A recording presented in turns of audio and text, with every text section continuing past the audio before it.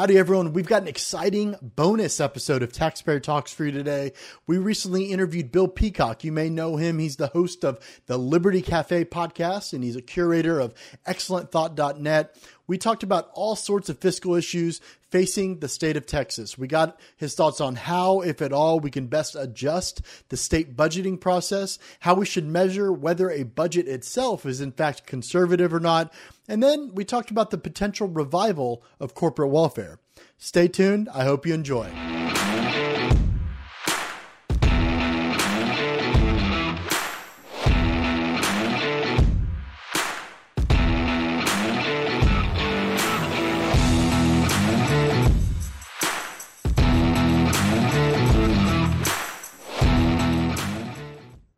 Taxpayer Talks is brought to you by Texans for Fiscal Responsibility, and it's only made possible from generous donations from listeners like you. If you want to support our work, you can visit texastaxpayers.com/donate to make a tax-deductible contribution today. Thank you. This is Tim Harden, president of Texans for Fiscal Responsibility. I am here with Jeremy Kitchen, our executive director, and special guest Bill Peacock. We are here today to talk about the budget, among other things. Bill, how are you doing today? I'm doing fine, gentlemen. Thanks for having me on, and thank you both for all the work you're doing to bring some kind of fiscal sanity to the state of Texas. We appreciate that. But could you briefly kind of tell us what you do, your history and involvement with the budget before we kind of get started today?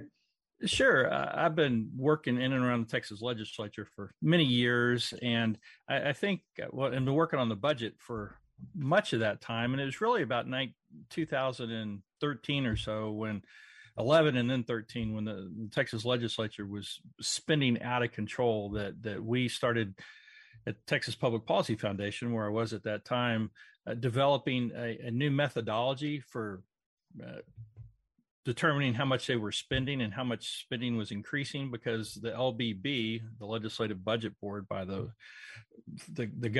government's body, was not doing a very good job. The numbers are real, but they're kind of not presented very well. And so we put together what was known as the conservative Texas budget to track actual spending. And so I've been doing that ever since, and still am engaged in working on the budgets, as along with energy issues and other things, like my own podcast with the Liberty Cafe. Awesome. So really, one of the main things we want to talk about today is, if you remember, we had a conversation, about a year ago, and we were talking about our legislative priorities and looking at a new metric. Really is what we were looking for. We passed the spending limit this last go round. This is something that TFR was actually founded on back in 2006. It was finally fully accomplished, I assume, last go round. And so, with inflation where it's at, we were looking at the upcoming budget and just how much, even with that conservative metric, it's going to grow. And so we introduced this idea of a frozen budget, which came, like I said, from a conversation, just kind of your experience dealing with the budgetary process. And so we just kind of want to know your thoughts on the best way to reform the budget. We had talked about, the micro level and the difficulties at the micro level, reforming the budget with things like zero-based budgeting and individual programs, and then possibly focusing on the budget as a whole, which is the route we took. So just kind of want to know the history of where you came to your own conclusions on that matter. Yeah, well, for a long time, y'all are aware, and most of our listeners are probably aware, that the idea of some kind of spending limit on governments has been a big issue in conservative circles, and probably the most famous of those was the one that Colorado adopted back up in, when was that, in the 1990s, I think it was, that the budget of the state could only grow by so much. And I think it was probably a percentage target. And that actually led to some pretty significant spending restrictions up in Colorado. But then the politicians, even the Republicans, got involved and said, well, that doesn't really give us enough room to do our jobs. And so they went in and changed it their term and expenditure, their expenditure limit, and then it kind of went by the wayside. Well, Texas has had one of those in place too, but it's always been based on the growth of the economy and the way in the Texas Constitution, and that was judged by the legislature to be the growth of personal income. Well, the growth of personal income is much, much, much faster than the actual growth of the economy and individuals' income. And so Texas has been fighting for years, conservative Texans have been fighting for years to bring that down to a lower level. For instance, something like population growth plus inflation. And lo and behold, last session, we finally got that into law, right? Well, what happens as soon as we get that into law? Inflation skyrockets, right? And so now if our budget stays at population growth plus inflation, it could be going up at 10, 12, 13% a year, right? And so that kind of highlights the games that politicians play with our money, because they don't want us to know how much money they're spending. And they want us, they put a spending limit in place and it's really high, and then they make it, and then they brag about how well they're doing by keeping the spending under the spending limit. And so all that being said, talked with a lot of friends and other people over time, including you guys, and really determined there was two basic ways to deal with this. One is just everybody I know who's a conservative at some level thinks government is too big. And if government is too big already, we shouldn't be going around congratulating ourselves. Now, it's a necessary step perhaps to getting to where we want to be, but we really shouldn't be too excited about just limiting the growth of government. We ought to stop the growth of government. Actually, we should be cutting government, but let's just take it one step at a time, limiting the growth. The next step, I think, is stopping the growth of government. So that could be a zero growth government, you could call it, or a liberty budget, whatever you want to call it. The government spending should not grow anymore. And because government's too big already, then they can spend, if they need to spend more money on roads or police or something like that, they can do it, but they can just be cutting out the things they shouldn't be spending money on at all. And so that's kind of where I've come to on this topic. Yeah, that's typically, when we're out speaking, that's one of the first questions I ask the crowds is, hey, who thinks government is too big, right? And everyone answers yes. Everyone thinks government's too big. And most lawmakers I talk to, Republican conservative lawmakers especially, will say, yeah, government's too big. So then the question we ask following that is, then why do we allow it to grow at all? I would like to know your thoughts on other conservative things, like, we get talked to often about like zero-based budgeting or little improvements we can make to the budgetary process. What are your thoughts on concepts like that we've been talking about for years, and the feasibility of them passing? Well, there's nothing wrong with improving the budgeting process. I mean, Matt Schaefer, state representative, is spending a lot of time. He's gotten himself on the appropriations committee, which is a thankless task. I'm glad he's on there. I'm glad he's focused on that. But the truth of the matter is, it's not the budgeting process that matters. It's how much money they spend. And the whole system, the whole appropriations process is geared towards spending more money. And so if you just improve the budgetary process, make it more efficient, they're going to more efficiently spend more money, right? And here's an example of this. So back in 2000, and I think this was 9, maybe it's 11. It's been a long time anyway. At Texas Public Policy Foundation, we did an interim project, and we put together a spreadsheet with, I can't remember, 1 million or more cells populated with the entire Texas budget, right? And it was the current budget, and it was the past budget from the period before, and then what we thought it should be for this next go around, right? And it was a complex thing. It took tons of interns and all of our staff work, the entire 17, 18-month interim to come up with it. And out of that, we came up with about 60 recommendations for cutting the budget. And I can't remember how much the total amount of cut was. And so out of those 60, we got about 40 of them drafted by members of the Texas House as amendments to the budget that was getting ready to come up on the floor. Out of those 40 that were drafted, they actually brought up on the floor about 15 of them. And out of those 15 that were brought up on the floor, none of them passed. Right? I mean, about 2 or 3 of them passed, right? 2 or 3 of them passed. And that was it. But here's the deal is even the 2 or 3 that are passed, so that took money out of the budget, but that money didn't go away back to the taxpayers. It just went to another pot. And then the next guy who came up could just take that money and put it back in the budget. And so the whole process is designed not to work to our benefit. And so we really need some macro level thing that says, sorry, legislature, this is all the money you get to spend, and we're going to hold you accountable for that. Switching gears, one of the biggest things, one of the biggest drivers, especially going into this next session, is property taxes. Bill, in your estimation, why are property taxes so high in Texas, right? We kind of have this circular firing squad where the state lawmakers get to blame locals, right? Local elected officials and local elected officials who, of course, set the rates, right? Get to blame the state because they keep, quote unquote, bestowing, right, unfunded mandates and stuff on them. What is, we, the taxpayer, are the people ultimately suffering from this circular firing squad. Why are they so high? Well, our property taxes are high for one very simple reason. Our elected officials want them to be high. Because if they didn't want them to be high, they wouldn't be high. They're the ones who are in charge. They're the ones who pass the laws. And if they wanted to make them lower, they could do that. But they choose not to.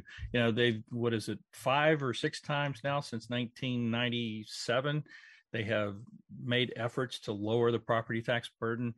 But never has it actually worked. Property taxes continue to go up. And of course, the driver for all this, beyond the obvious thing that the legislature wants them high, is the local spending, because property taxes fund local spending, schools, counties, cities, and special purpose districts. And as long as they keep spending more money, our property taxes will keep going up to fund that. And so that's the driver behind it. On that same note, Bill, so, the ongoing, major narrative right now for property tax relief, which we've actually been pushing and TPPF's been pushing as well, is using this surplus, as much as we can to pay down on property taxes. There's criticisms of that. There's a lot of other different groups out there with different ideas of how it would be possible to eliminate or reduce dramatically property taxes. What are your thoughts on the surplus being used to pay down M&O compression rates? Is that a feasible long-term solution, or do you have a different idea maybe of how we could implement policy that would do away with property taxes, specifically in the school M&O property tax? Yeah. Well, there's 2 things that have to be done to reduce property taxes. One is reduce local spending. It just can't do it otherwise. And the other is to reduce state spending, because the property tax burden is tremendous. I think I'm probably going to butcher the number, but it's up around $70 billion now. And that's a lot of money. And it's going to take a little time to get rid of it. Some people in the past have floated that we just need to increase the sales tax to bring in that money and just abolish it overnight.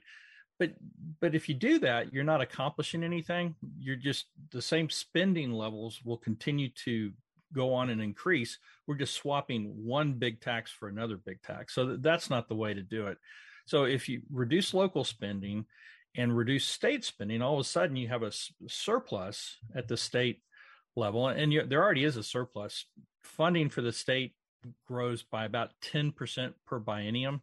So for instance, if you don't even have to reduce spending to the state level. Just keep it. Let's say you just let it grow 2% in a biennium, 1% a year. And all of a sudden you got this 8% delta that you use to buy down the local property taxes. And if you're keeping, let's just say you start with school district spending and get rid of the school property tax, keep their spending growth to 2%. And then all of a sudden over time, and it can be done if you do it that way and add a little bit of sales tax on it. I've run the numbers, got a spreadsheet in front of me, as a matter of fact, that you can get rid of it in about 8 years with some help from the sales tax. And without the sales tax, it probably is more like a 12 to 16 year project, but it can be done. Obviously, organizations like ours, I think TPPF's, right, is over, I think, a course of 10 years, right, is what they've proposed. And to be clear, right, like, I don't know, from a TFR perspective, we get this question a lot. We're not advocating for a particular replacement. I think our position on this, at least in the near term, is that we have surplus dollars, and we should definitely, to your point, right, have to cut spending at the local and state level first. And it really should be incumbent on lawmakers or our elected officials generally on the local and state level to have to make the case as to why they need, right, increase in taxation or whatever version of taxation to fund, right, government to begin with. Obviously, all of those are not insurmountable. That's not the right word, but very uphill battles and things. And I think we've seen that, and this kind of leads to the question, Bill, is, we had this kind of reform package in 2019, right, which was allegedly supposed to reform, right, how local elected officials set these rates, right, and give or empower voters, right, at thresholds to be able to approve said taxes. But what we see going into this cycle, especially, is I know Tim wrote about this, a loophole, right, if you will, several loopholes, but one most notably being that they don't necessarily have to go to voters if they set rates ahead of a certain time in a certain way.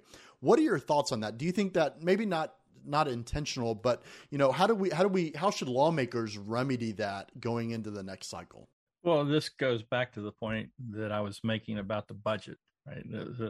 They will do whatever they need to do to be able to continue to spend our money.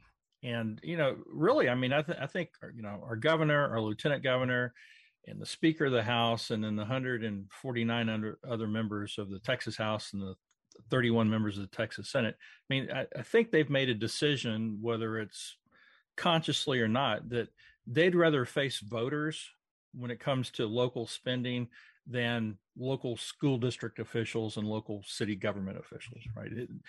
Those guys are more of a pain to legislators than the voters are, right? There's groups like ours who raise our voices, but most voters are just sitting there and reelecting these guys.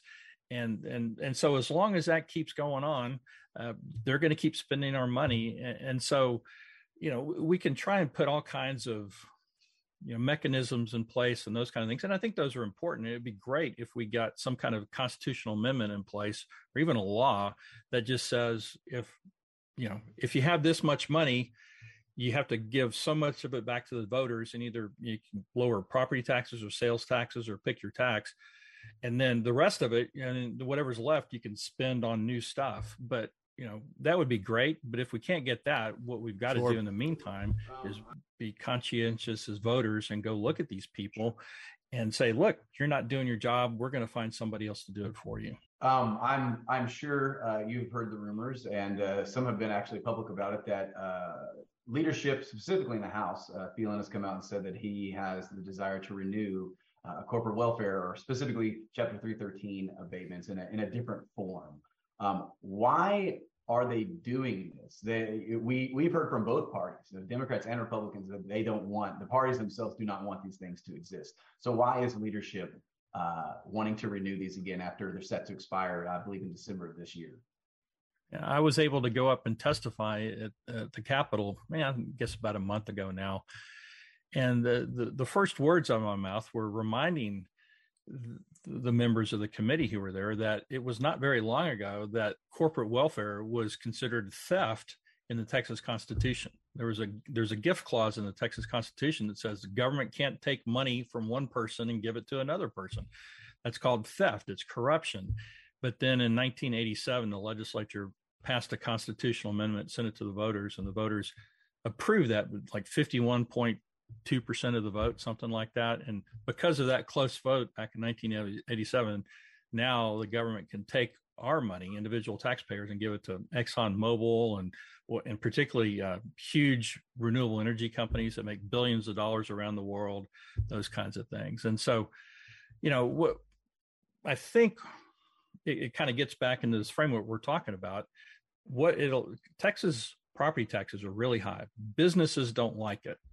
And so I think what this corporate welfare does is it allows the legislature to buy off big business, and so gives them big tax breaks. These 313, 312, and other tax breaks. Cut their property taxes in half for 10 years, and it buys them off. And that's just one constituency that isn't giving them a hard time about high property taxes anymore.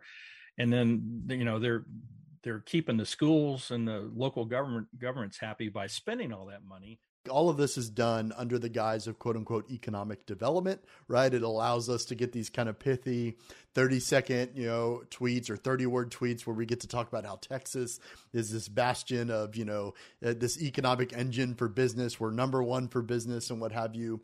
Do you think we could do that? We could be that without this supposed economic development at the expense of taxpayers?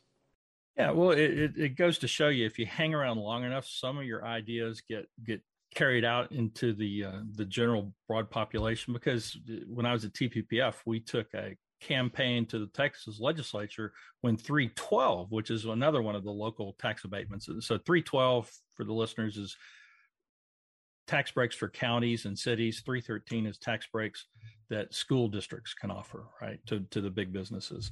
And so 312 was up for renewal back in 2019, just like 313 was up last session. They didn't renew it. So now they're going to have to create a new program if they want to keep it.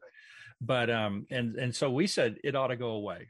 But if it doesn't go away, at least carve out renewable energy folks, companies from it, because we were really focused on that. But it was kind of a tough